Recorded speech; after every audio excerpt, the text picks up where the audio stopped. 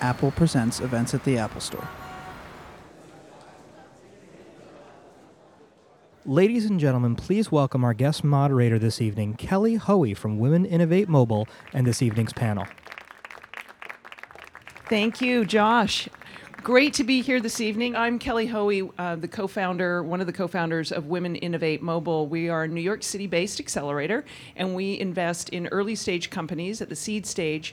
The name should give it away. We invest in mobile or mobile-first companies, and we invest in founding teams that have a woman on them. So, yeah, I have a bias on who I think experts are and what I think a CEO looks like. All this talk of startups and founding companies and all the press on how glamorous our lives are, I thought it would be fun tonight to talk about the realities of being a startup CEO, which a little bit different than being simply a founder. So we'll go down the list here of who we've got. We have Kathy, CEO and co-founder of Local Response, a company, woo, I know, a company that they... We like having the cheering squad here. A company that helps marketers respond to real-time consumer intent. And this is not your first startup. That's right. Your experience I'm a at this. glutton for punishment, clearly. Then we have Lily, co-founder of Public Stuff, which helps cities transform their relationship with residents through technology. And you started your career in government.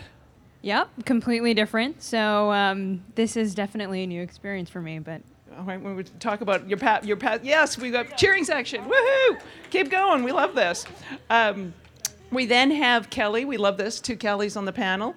Kelly is the CEO and founder of Loverly, the first bridal search engine, which launched in 2012. And Valentine's Day, 2012.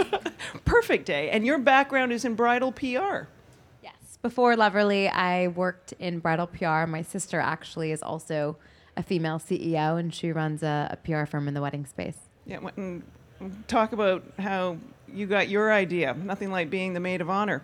And I would say bonus on the panel tonight, Claudia Batten, who is here from lovely Boulder, Colorado. Woohoo! Boulder, Colorado. 15 years in technology. You were the co-founder of Massive, which sold to Microsoft. So we got serious entrepreneur here. Co-founder of Victor and Spoils, which was acquired by Havas. So, and now you're waiting seeing how many startups I can start at once. So we'll talk about that as well. So does the title of CEO mean anything?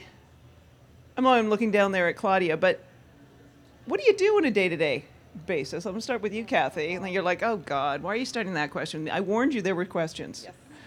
I warned you. I must answer. Yeah, questions you must answer. I know which one you don't want to answer, and I'm still going to ask you it. So, don't ask me about balance. Work-life. No, we don't discuss that. Okay. So, what are your day-to-day responsibilities as a startup CEO? So, I'm sure everyone can attest to no day is the same. For me, it's anything from investor relations, HR, hiring, working on our strategy, technology, data. It's kind of all over the map every single day, and every single day is really different. But that's something I really love about it. And you've recently, this is in the past, 12 months, I remember when we got the announcement, you took over the CEO role. That's right. So I became CEO in July. Prior to that, I was co-founder and president of the company. Same job, new title? No, actually, which is good. It is good to be truly in charge. That's different. And now my bosses are the VCs, of course, which they were before, but now it is nice to be able to be in charge of my own domain, truly. Awesome.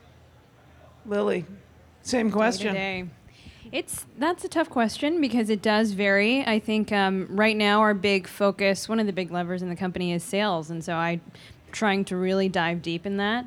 And so while my day is a variety of things, investor relations, email, hell, product, but I'm really trying to get deeper and carve out at least 50% of my time on product and sales. So. All right. Kelly, day to day, and so you launched in 2012, so we're 18 months, 19 months in. And the title of CEO feels really silly when you are one person. It's embarrassing when you're like, I'm the CEO of this company. CEO of one person. And so the role really has evolved as the company has grown from 1 to 4 to 7 to now we're at 15. But it's basically jack of all trades, whatever needs to get done. Sometimes that's even being the janitor. So I say that I do the job that no one wants to do and everything all at once. But traditionally, my days are split between either fundraising, HR, operations, hiring. But at the end of the day, my job is to really assemble a great team and create a big vision and get everyone excited about that.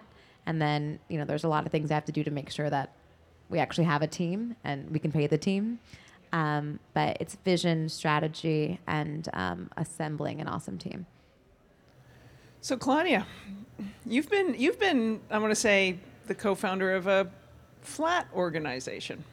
So there really wasn't a CEO. So Well, yeah, so we're trying, I feel like I'm the counterpoint. I agree with everything everyone said here. And what we're trying to do with broadly.com is create a flat structure so that we don't have a CEO and that we all collaborate with the vision, with the day-to-day, with what we're doing, and just figure out who needs to run point on various things. Do we all need to come together and evolve the vision, evolve the strategy? We were up pretty late last night on one strategic thing, and it's really interesting running that way. Like, we're all trying to be conscious of all of these things that we've mentioned, but also do it in a way that we're all pushing the vision forward. And frankly, it's sometimes harder because you've got to hear out everyone else, and you get to an amazing place at the end, but it's kind of infuriating when you're in the middle of it. It's just like, how is this going to come together? So it's an experiment, but we're excited about where it might go.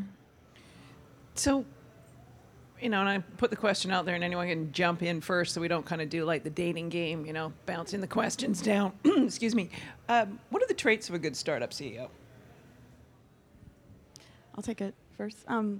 So definitely having a vision that the whole team can rally around is really important. It's something that we lacked before. There were people that thought we were doing one thing and another group of people thought we were doing something else. So rallying the team around a common vision was the first thing that I did. And the other, I would say, is having integrity.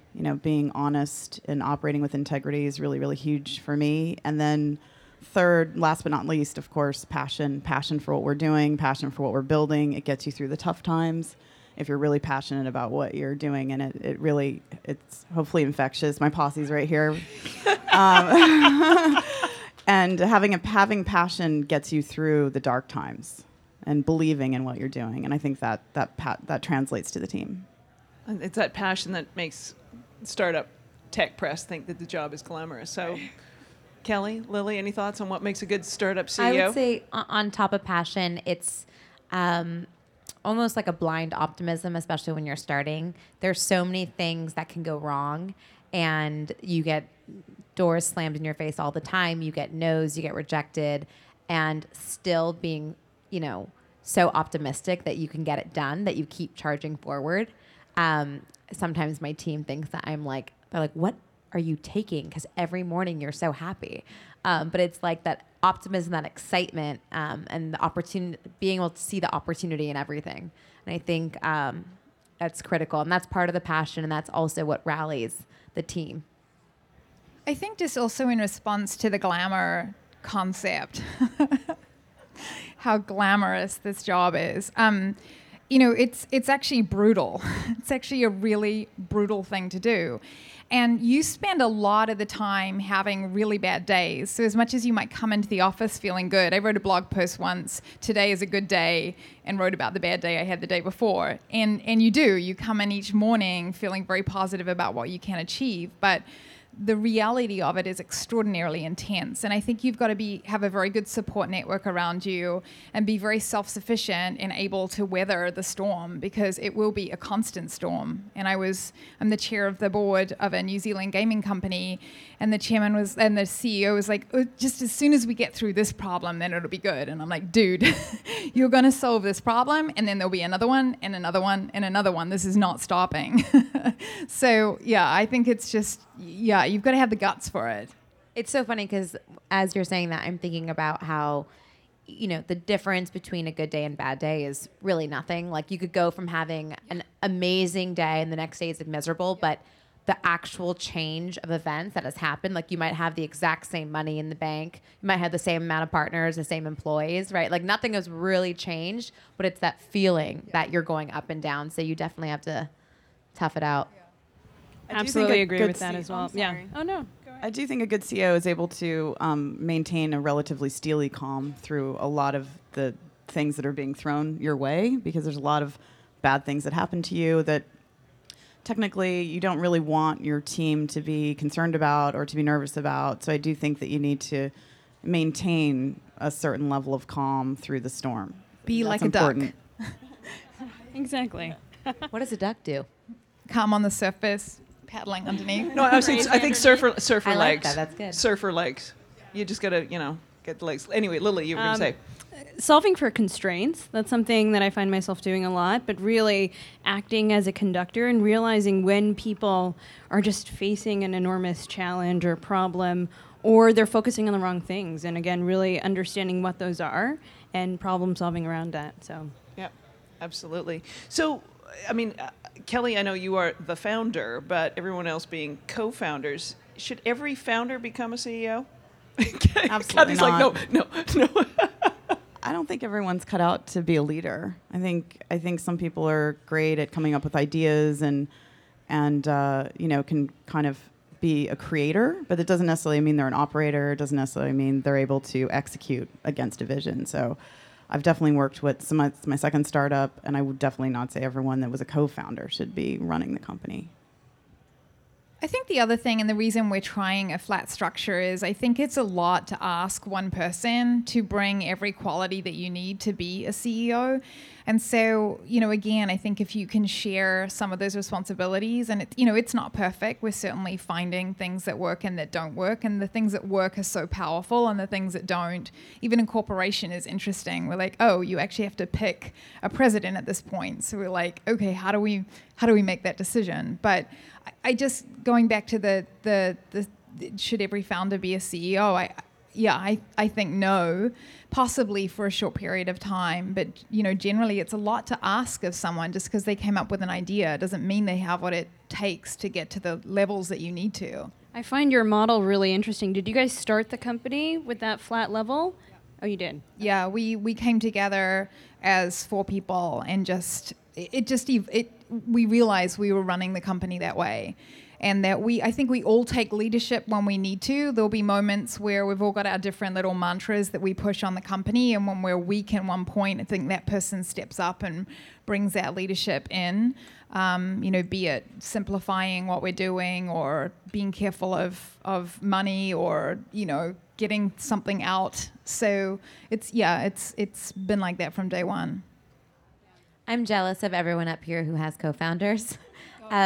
Because really, initially, or when I first started out, it really feels like you're riding solo. And in the last kind of 6 to 9 months, as we've seen the organization grow, and I brought on a senior executive team, it now feels amazing to have 4 other people that I can just dump on. This is what's happening. What do we do?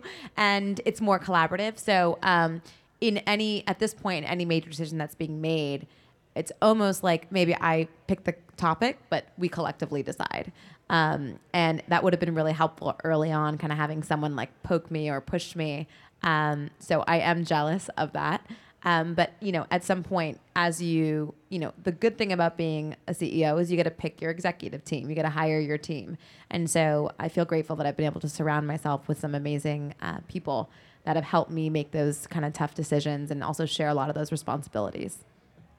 Yeah, and I think in the beginning, when you do have a co-founder, it's as if you don't have to have all of the qualities of a perfect CEO, and you don't have to bring that to the table. So it was nice, while my title was CEO and I brought on a CTO as my co-founder, we really both acted as decision makers in the company, and we took every single decision together. So Yeah, it's been really interesting to me that because I think when you are the CEO and where the buck stops with you and you're at the top of the chain, what happens is you feel the weight of certain decisions and they feel very heavy, but also I don't know that you as yourself necessarily think through to the right solution. And there've been a number of things where I've been concerned about something and called one of the team and said, can we just talk this through?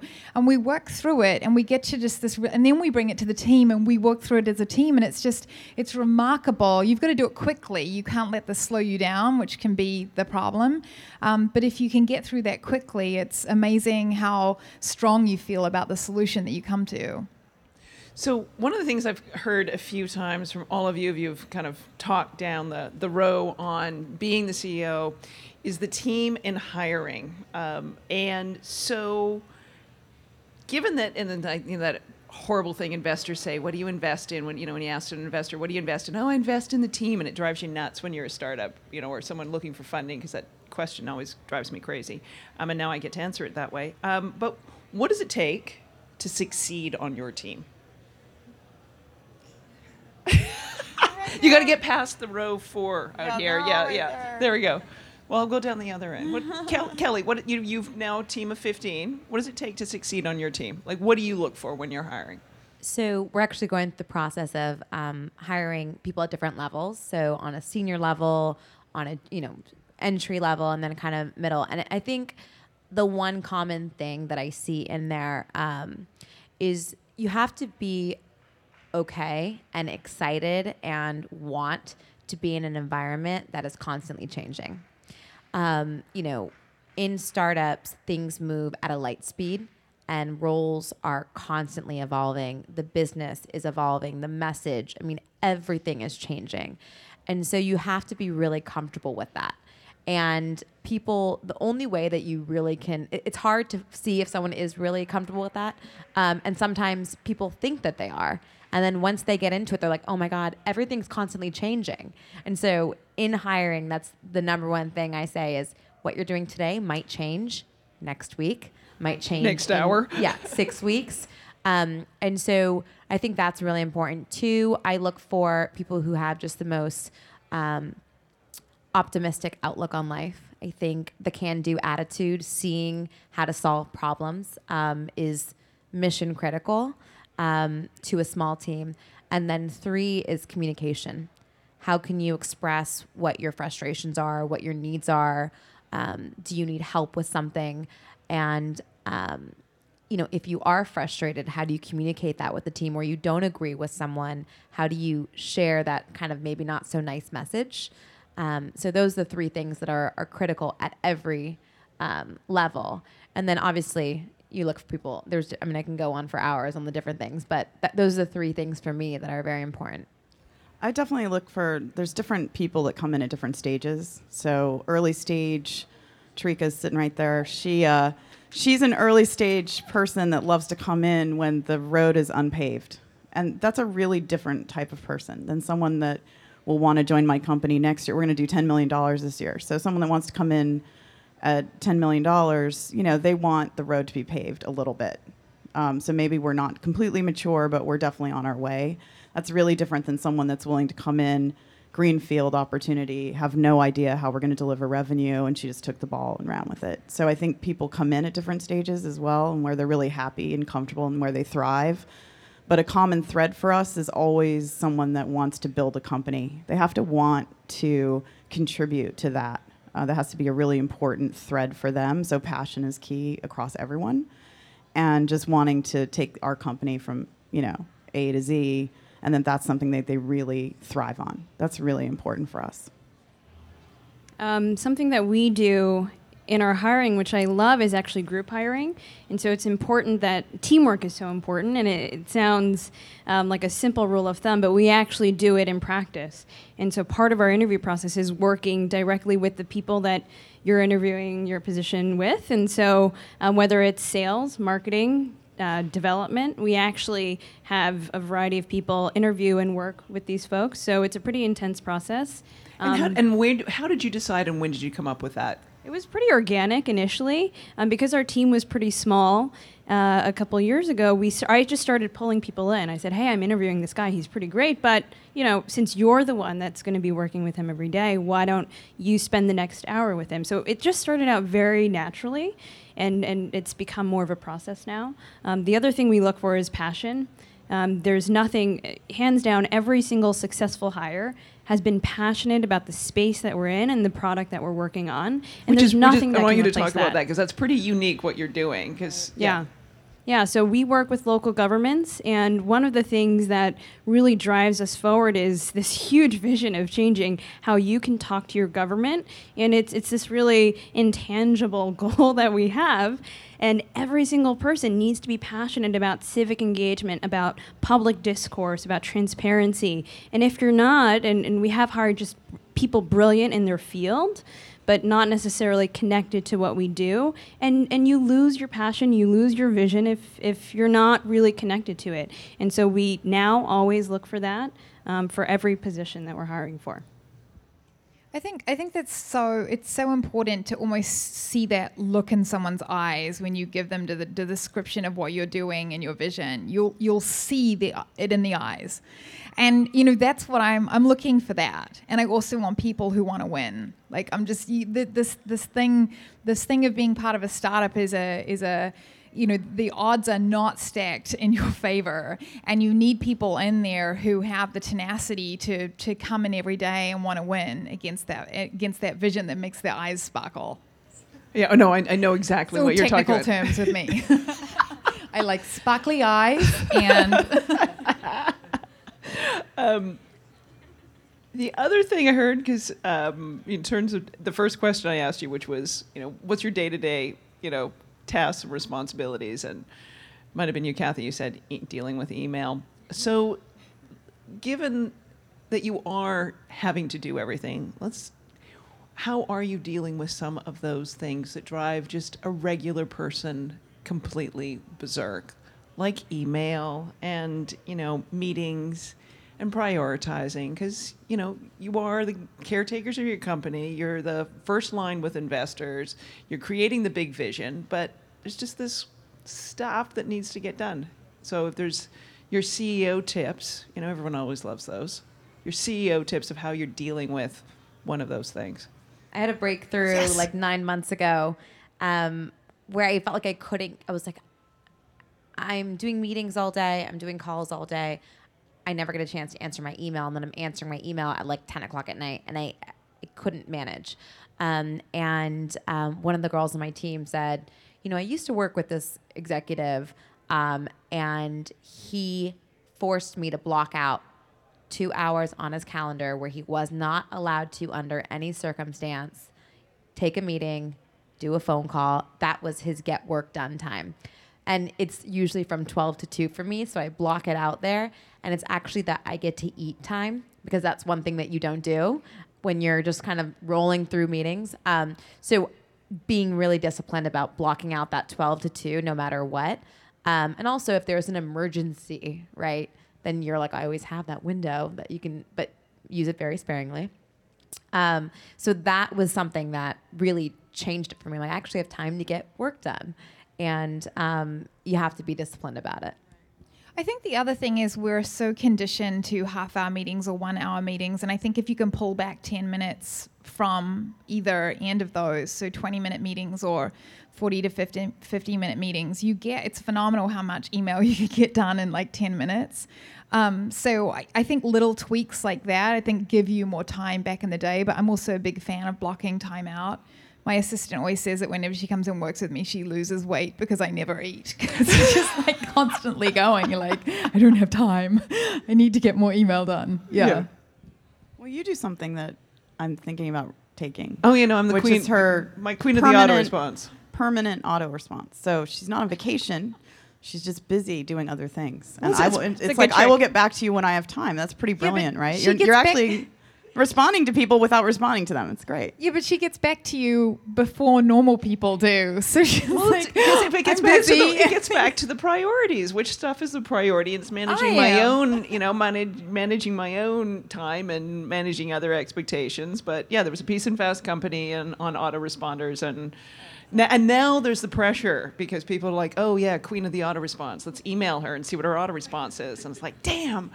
But then it was really stupid. I used to write them in a really friendly way, and then people would respond to the autorespons. I'm like, okay, there's a problem here. I got to rewrite these things. So anyway, Lily, you had a tip here. So I have a couple just tech tricks that I've been using. One of them is Boomerang on my email, which is amazing. So instead of writing down little notes or trying to keep track of who I need to follow up with, and it just boomerangs an email back to me, whether I need to follow up, they need to follow up, whatever it is. It's just a nice little reminder.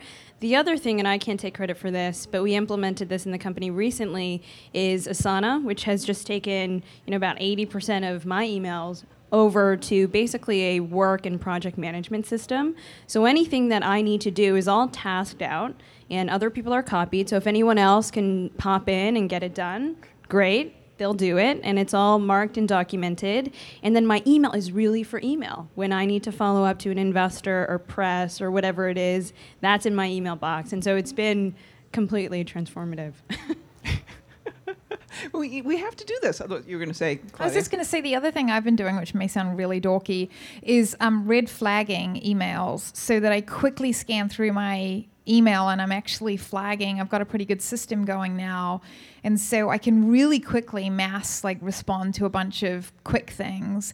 And then I tag things as red if I need to get back to them by the end of that day. And then other things, and literally some of them are green. And I'm like, it just doesn't matter if I don't get back to this. It would be nice if I could, but if I don't, I'm making a conscious decision that can be green. That's where I put your emails, Kelly. Green or red? Listen, I want the red flag. As long as it's not yellow, warning, yeah.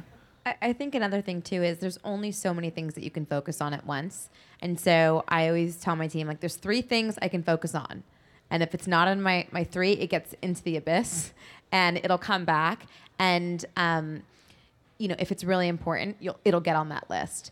And because there's no way you can juggle 20 things at once, but you can do 3 things. You can have 3 initiatives going. And so I just try and narrow it down to those 3 things for the week, for the day, and that way you feel like you're successful. If I get these 3 things done today, check the box, I had a good day. And then, similarly, maybe it's for the week or for the month, what those bigger goals are. Otherwise, it just feels like you're buried under a mountain of things to do.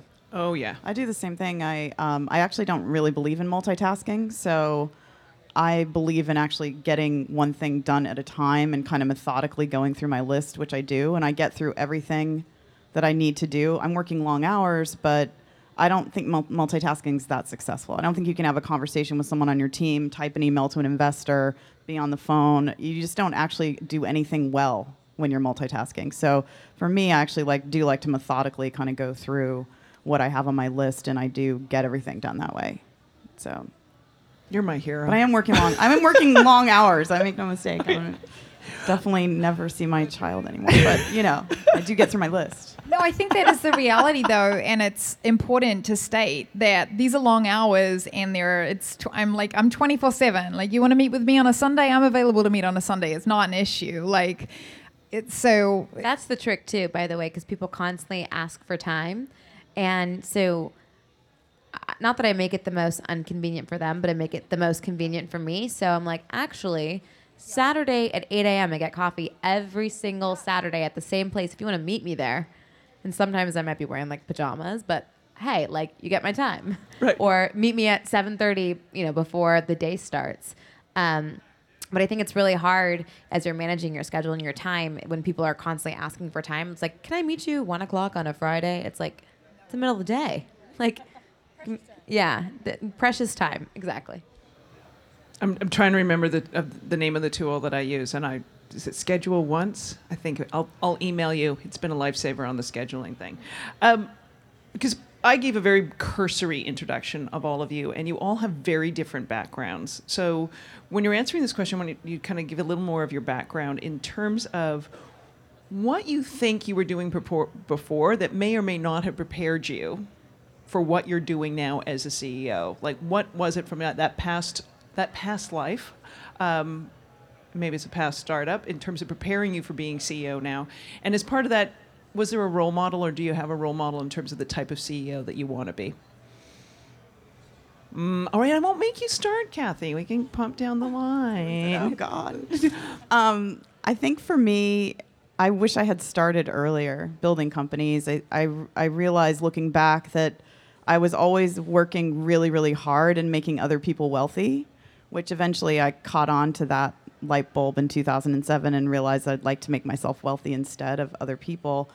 And so I became an entrepreneur in 2007. But I wish I had started earlier. That's definitely something I wish. And just when you look back and think about how hard you work to make other companies successful, then you know, for me, I think that was a light bulb where I realized I should be an entrepreneur instead of working for the man, if you will, on the agency side. And I think preparing for this role, I would say that I've been in leadership positions for a really long time, so it wasn't really that hard for me to transition to this job. I was president and co-founder of the last company, CRO. So for me, it was fairly easy to transition into being CEO. I was pretty much running the company before I got the title. So. And was there anyone in terms of the clients or the agency world that you said, okay, if I'm ever the CEO, or if as I am a leader, that's the leader I would like to be like, or someone you'd like to emulate?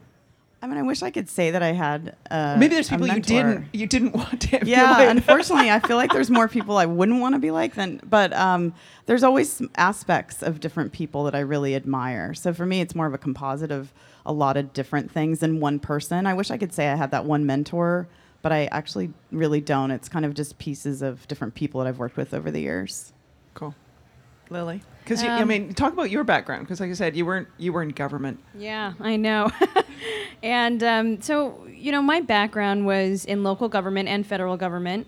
And that was incredibly useful, obviously, in the work that I'm doing now, because I do have that industry background, and I really understand the people that we're selling to, their mindset, their processes, their restraints, and it helps us innovate faster on it. It helps us move quicker to create a product that's really solving some of their pain points.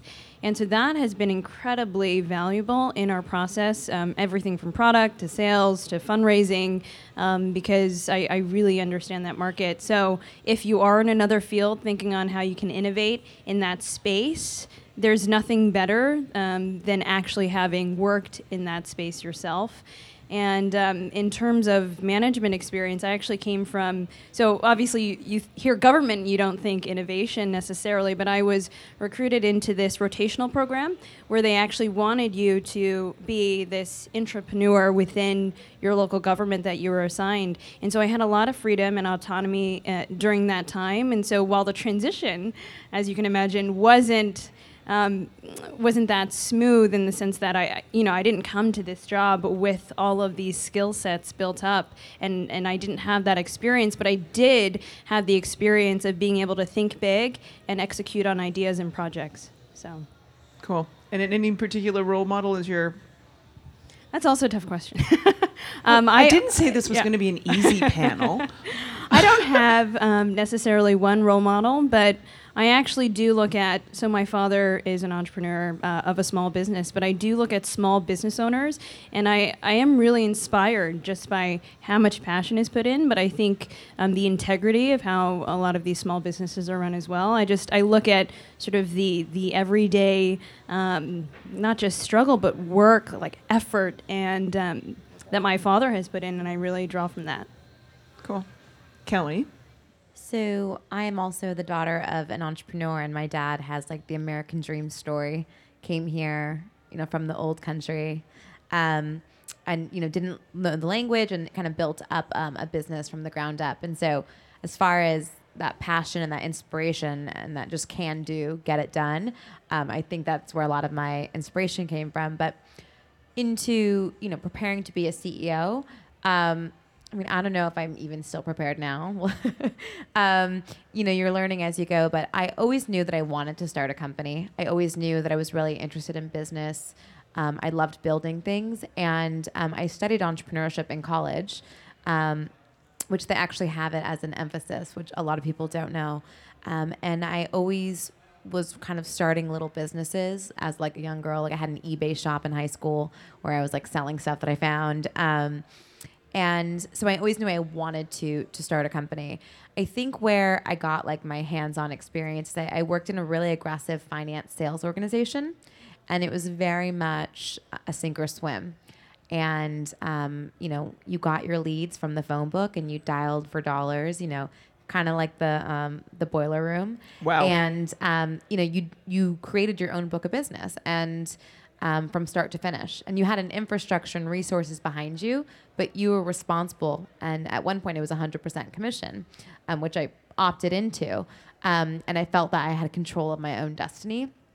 And then in having a little bit of success there, I then started managing a number of junior kind of salespeople and kind of teaching them my style and how I did it, but also coaching them on how to find their own. And I think that is why it's hard to answer the question, who's your mentor? It's because everyone has their own personal style. And so you take bits and pieces from, I like how this person said that, or their outlook on this, and you kind of pull it together and you take ownership of it and it becomes your own. So it's really in kind of finding your own style that I experienced it myself from my mentors, and I try to kind of pass it off to, my junior salespeople. It's I was an attorney in New Zealand. That's where I started my career path, and I was a corporate attorney. And I realized one day that I wanted to be on the other side of the table. I loved my job, but that I wanted to go do it. Having been a lawyer, being the client is much better than being the lawyer. Yeah. Except for if you decide to be a startup entrepreneur. It's like, okay. I Equally thought I was painful. going to have less stress. Yeah. But it's interesting because I've just kind of followed the path, made that decision, and I left New Zealand and I moved to New York, kind of on blind faith, and made it work. And and I've been part of startup teams, but Massive, I was part of the founding team. It wasn't like in any way, shape, or form a co-founder, ground up kind of an evolution. And then Victors and Spoils was, two of us, but I let my co-founder kind of lead the reins a little bit more. And I kind of finished that feeling that very nervous about being CEO, very like unsure about whether I wanted to do that and whether I could do that. Like I think, and it's not to bring up the W word, but I think it's a women's characteristic that we often think that we have to be so much better than where we're at. Or what the role requires. Or that the role requires. We look at all of the things that we're not good at versus all of the things that we can do. So my path has just been a progressive path. And the big thing that stepped me into wanting to be, leading with a collaboratively or as a CEO, which I'm actually CEO of one of my other companies, is that I want to do it my way, and not in a stubborn, I'm the boss way, but I think there's an evolution of business that needs to take place. And I think we need to change up how we're growing business for great things to come through for this country. And so that's why I wanted to step up, because I wanted to find a way to create some change. Good answer. All have been good answers. All right. I think we got time for questions. I think we should open it for questions. I've got lots of questions, and I know Kathy doesn't want me to ask some of them. So let's open it up down here. And I see we've got one way down here. Get our friends from Apple running around. Hi. I think, Kathy, you touched on it, but one question, I don't need to know if any of you have kids, but with two small kids, the idea of growing my business right now, I'm like, everything's all set up, everything's ready to go, but I just feel myself like, is there a way to do, and I don't mean like the lean in and have this big conversation about but it is a concern on is there a way to do it where you actually, can also be a fun mom. Because part of the idea of being an entrepreneur is you have more flexibility, but it doesn't really mean less sound time. like that. Yeah, no. I think. Do you know, like, Kathy, you want to? So, yeah, that's a great question. I I definitely don't have balance in my life. I'm not going to pretend like that's an illusion, I think. So I don't strive for it. Number one, I don't pressure myself to have something I can't have. And I don't feel guilty. I think that's really important, that, the women thing, but we tend to feel guilty a lot and put a lot of pressure on ourselves that men don't. So I don't feel guilty when I'm doing something for the company and I'm not able to put my daughter to bed. I think that's important because you can drive yourself crazy with guilt. When I'm with her, I'm present. It's really important as well. I'm not on my phone doing email. I turn off my phone actually on the weekends so that I can be with her and focus on her. I do that in the morning as well with her. So I think it's important, again, that multitasking thing that I'm kind of against. I don't do that with my daughter. I'm not emailing people and trying to talk to her. I'm focused on her. So get rid of the guilt. And focus, when you're at work, you're focused at work. When you're, just try to divide it a little bit if you can. But balance, I would say, I won't speak for everyone, is an illusion, and I don't think you should pressure yourself to try to have it. I think you can have it all, but not all at once. So you're constantly making choices throughout your life. And I think that if you're just accepting of that, then it's a lot easier to be happy with where you are. I think when you do that, I don't have kids. I've got stepchildren, but they're older. And look, I think that when you're doing this, it becomes your life, like full stop. So doing any one of the things that we're doing, we're making a decision that is our life. And everything else becomes secondary, and you have to make that choice. And there are ways that you can make sure you're part of your child's life, or that you're maintaining friendships or whatever, if that's important. But it becomes that becomes like not a problem, but it becomes like a place where you can't fully focus on what you're doing because I took calls one Friday night and I said to my husband, I'm sorry, but I'm going to be on the phone all night. And he was like, that's fine. That's our life. Like, we've made that agreement. And I think you have to make that choice. I mean, I'm not a parent, but I think you have to know that going in. Otherwise, you're going to constantly feel guilty and constantly feeling like you're doing a bad job across the spectrum. It's a good week when I've done laundry. Taking a shower. Yeah. Good week. Wash my hair. Good week. I have just one thing to add as a disclaimer, that I think that running a business is, there's different scales of it. And I think everyone sitting up here has opted in or subscribed to a more aggressive type of running a business. So when you take investor capital, venture capital, there is an elevated level of pressure to perform. There's an expectation of an outcome. My sister, who I worked with previously, she has a phenomenal business, the quintessential lifestyle business. And everyone says lifestyle, it's like, oh, that's a cute lifestyle business. Her business does very well. She but she has more ability she's got no investors. It's a very profitable business, and she's able to have that flexibility where she sets her schedule. She brings her daughter to work. She's got a 9-month-old. And while we're both business owners and we're both entrepreneurs, they're very different paths. And she has 100% control of, how much time she wants to put in. She wants to lean in. She wants to put in more time. She can do that. With what I've signed up for, and I think a lot of us have signed up for, is an accelerated, aggressive path.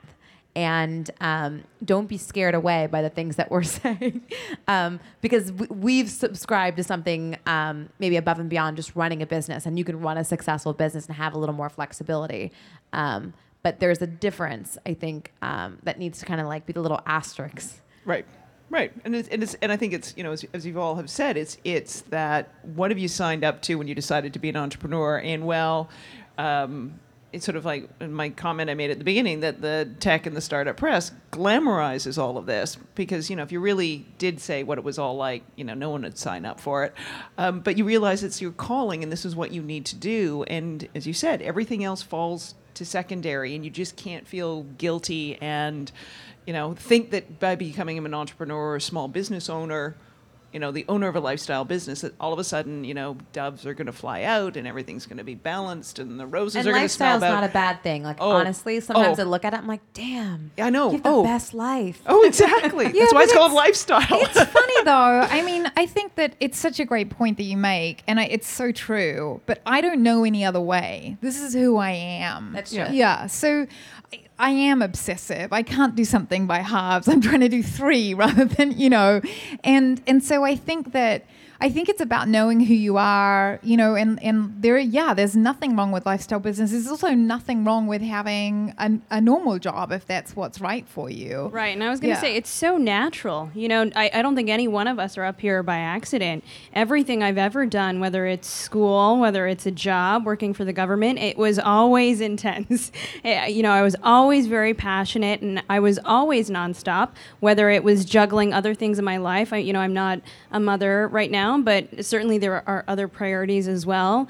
And, it's something that you learn to deal with all of your other priorities at every stage in life. And it has become very natural, but I think if you do have that personality where you are just very intense and obsessive and passionate, then you'll find this lifestyle, I think, very natural. And so, I don't want this conversation to scare folks either. Exactly. So. When you answer what's your hobby with job, then you're in the right place. Question down this end. Hi. So you mentioned earlier in terms of, investors, fund, the person. What do you think, and anybody can answer this question, beyond the idea that you were funded initially, whether in your first venture? So what, in terms of what investors look for when they're going to fund something? Or No, what quality in you, Oh. if the funder, if the VCs are interested in the person, my question to you is, what quality do you think made your first idea fundable to them? Why did they invest in you?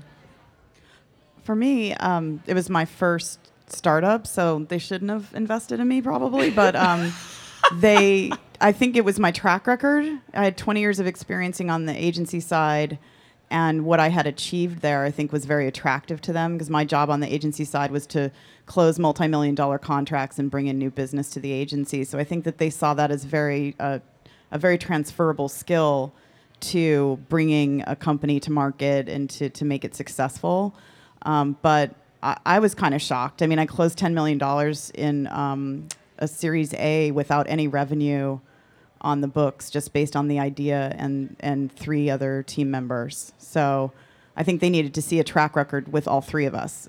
It couldn't just be one person, by the way, because I asked all VCs and they said it has to be the team pretty holistically. They might see a bad apple and want to get rid of them, but it usually has to be all of you. And they tend to make a decision within 3 to 5 minutes on whether or not they're going to continue the conversation with you, by the way. So you have 3 minutes really to capture their attention and move the conversation down the line. So that's not a lot of time. But they make a pretty blink decision on whether or not they're going to talk to you again about investing. It sounds harsh, but it is. It's the truth. It's the truth.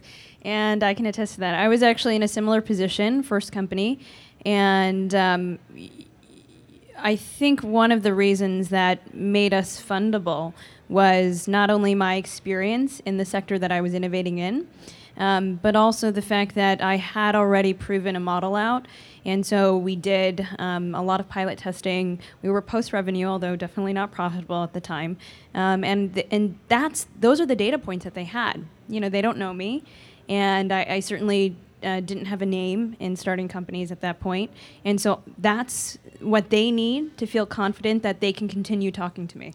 That their 3 minutes worth of time turned into 30, turned into, many weeks of getting to know me, and their time is valuable. And I think they need those valid data points that there's something behind what you're doing. Cool. All right. I think we have a question over here. Hi.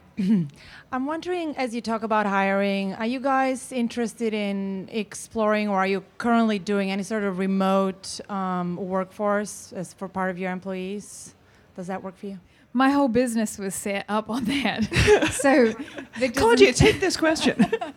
So Victors and Spoils was an advertising agency built on crowdsourcing. So what we did was we amassed a small group within Boulder, Colorado, but all of the briefs that we got in from our clients, we deployed to the crowd. So we would put them in open or private briefings, depending on what the client needed, and have the crowd work on it. So it's a great model. There's a lot of, and I think it's something that could be deployed in part or in full in any company.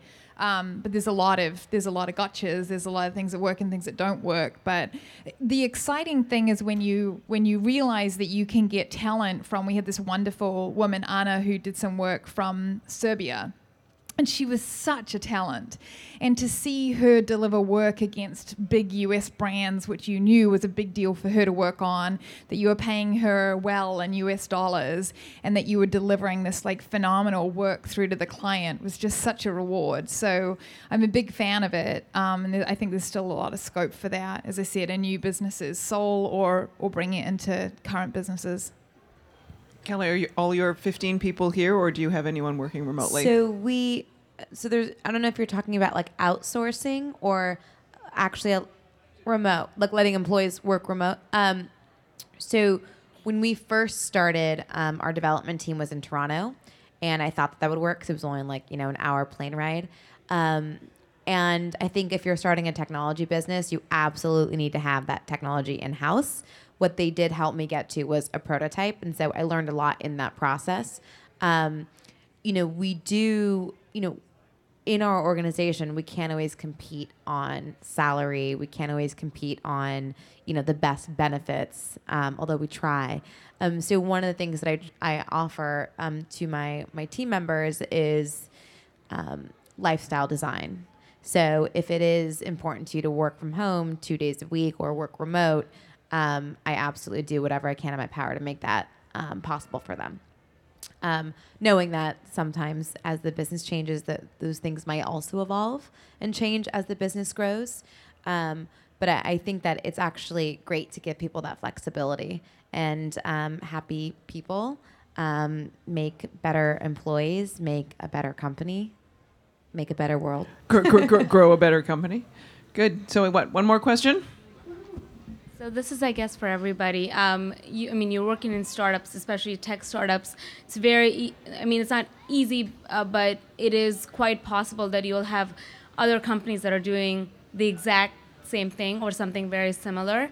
So how do you keep changing, innovating your business constantly so that, they come to you first?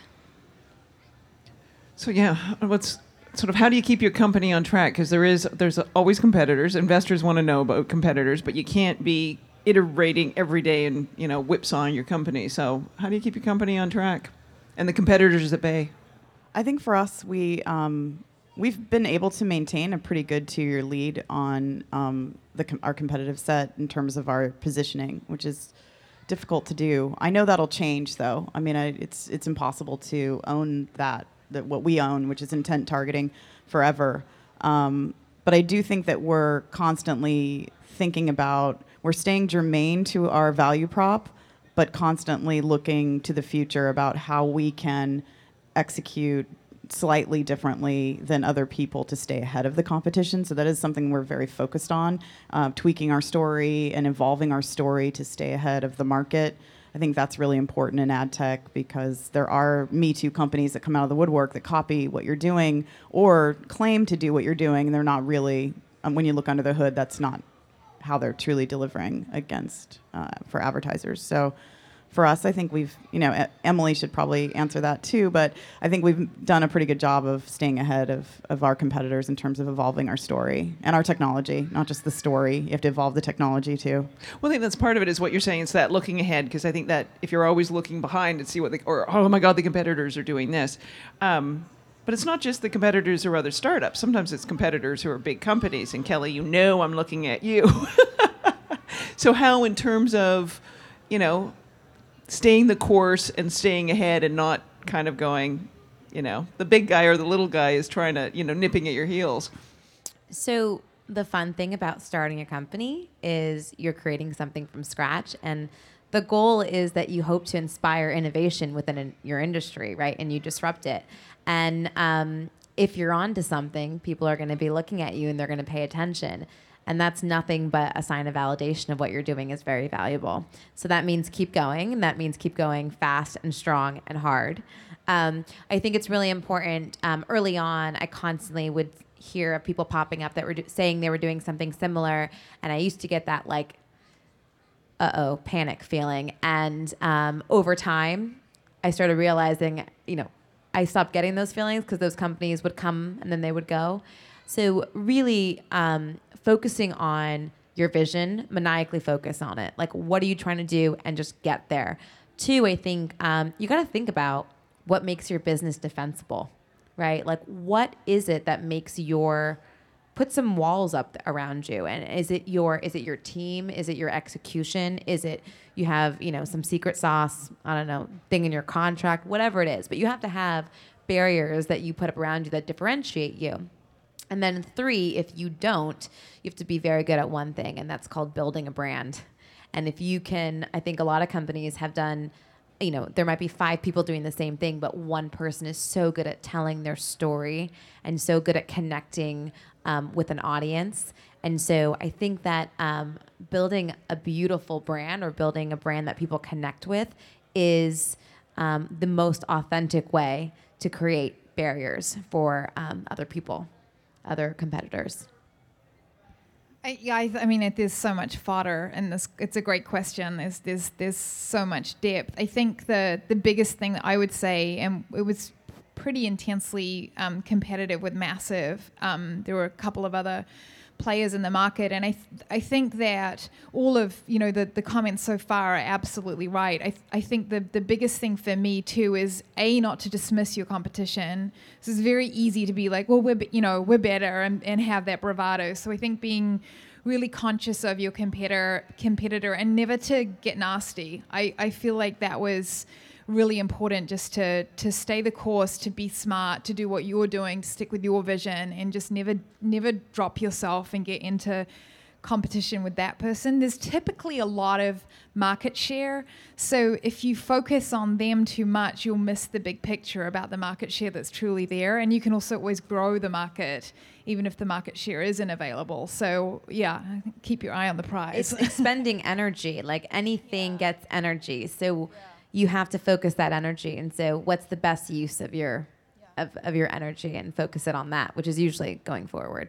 Yeah, and one of the things that we do is really making sure our company is seen as a thought leader in the space, and that we are the innovative company. So for every single local government, county, state that signs up with us, not only do we want them to get the best product in the market, but we want them to know that every single quarter of every single year that they renew with us, they're getting the most innovative feature sets out there, and we're coming out with them first, and they're valid, they're tested, and it takes a lot of work beyond our product to do that. It's really going back to building your brand, but also making sure that you have people on your team that can tell those stories, that can go to those events, and really make sure that you're vocal and you're active in your space.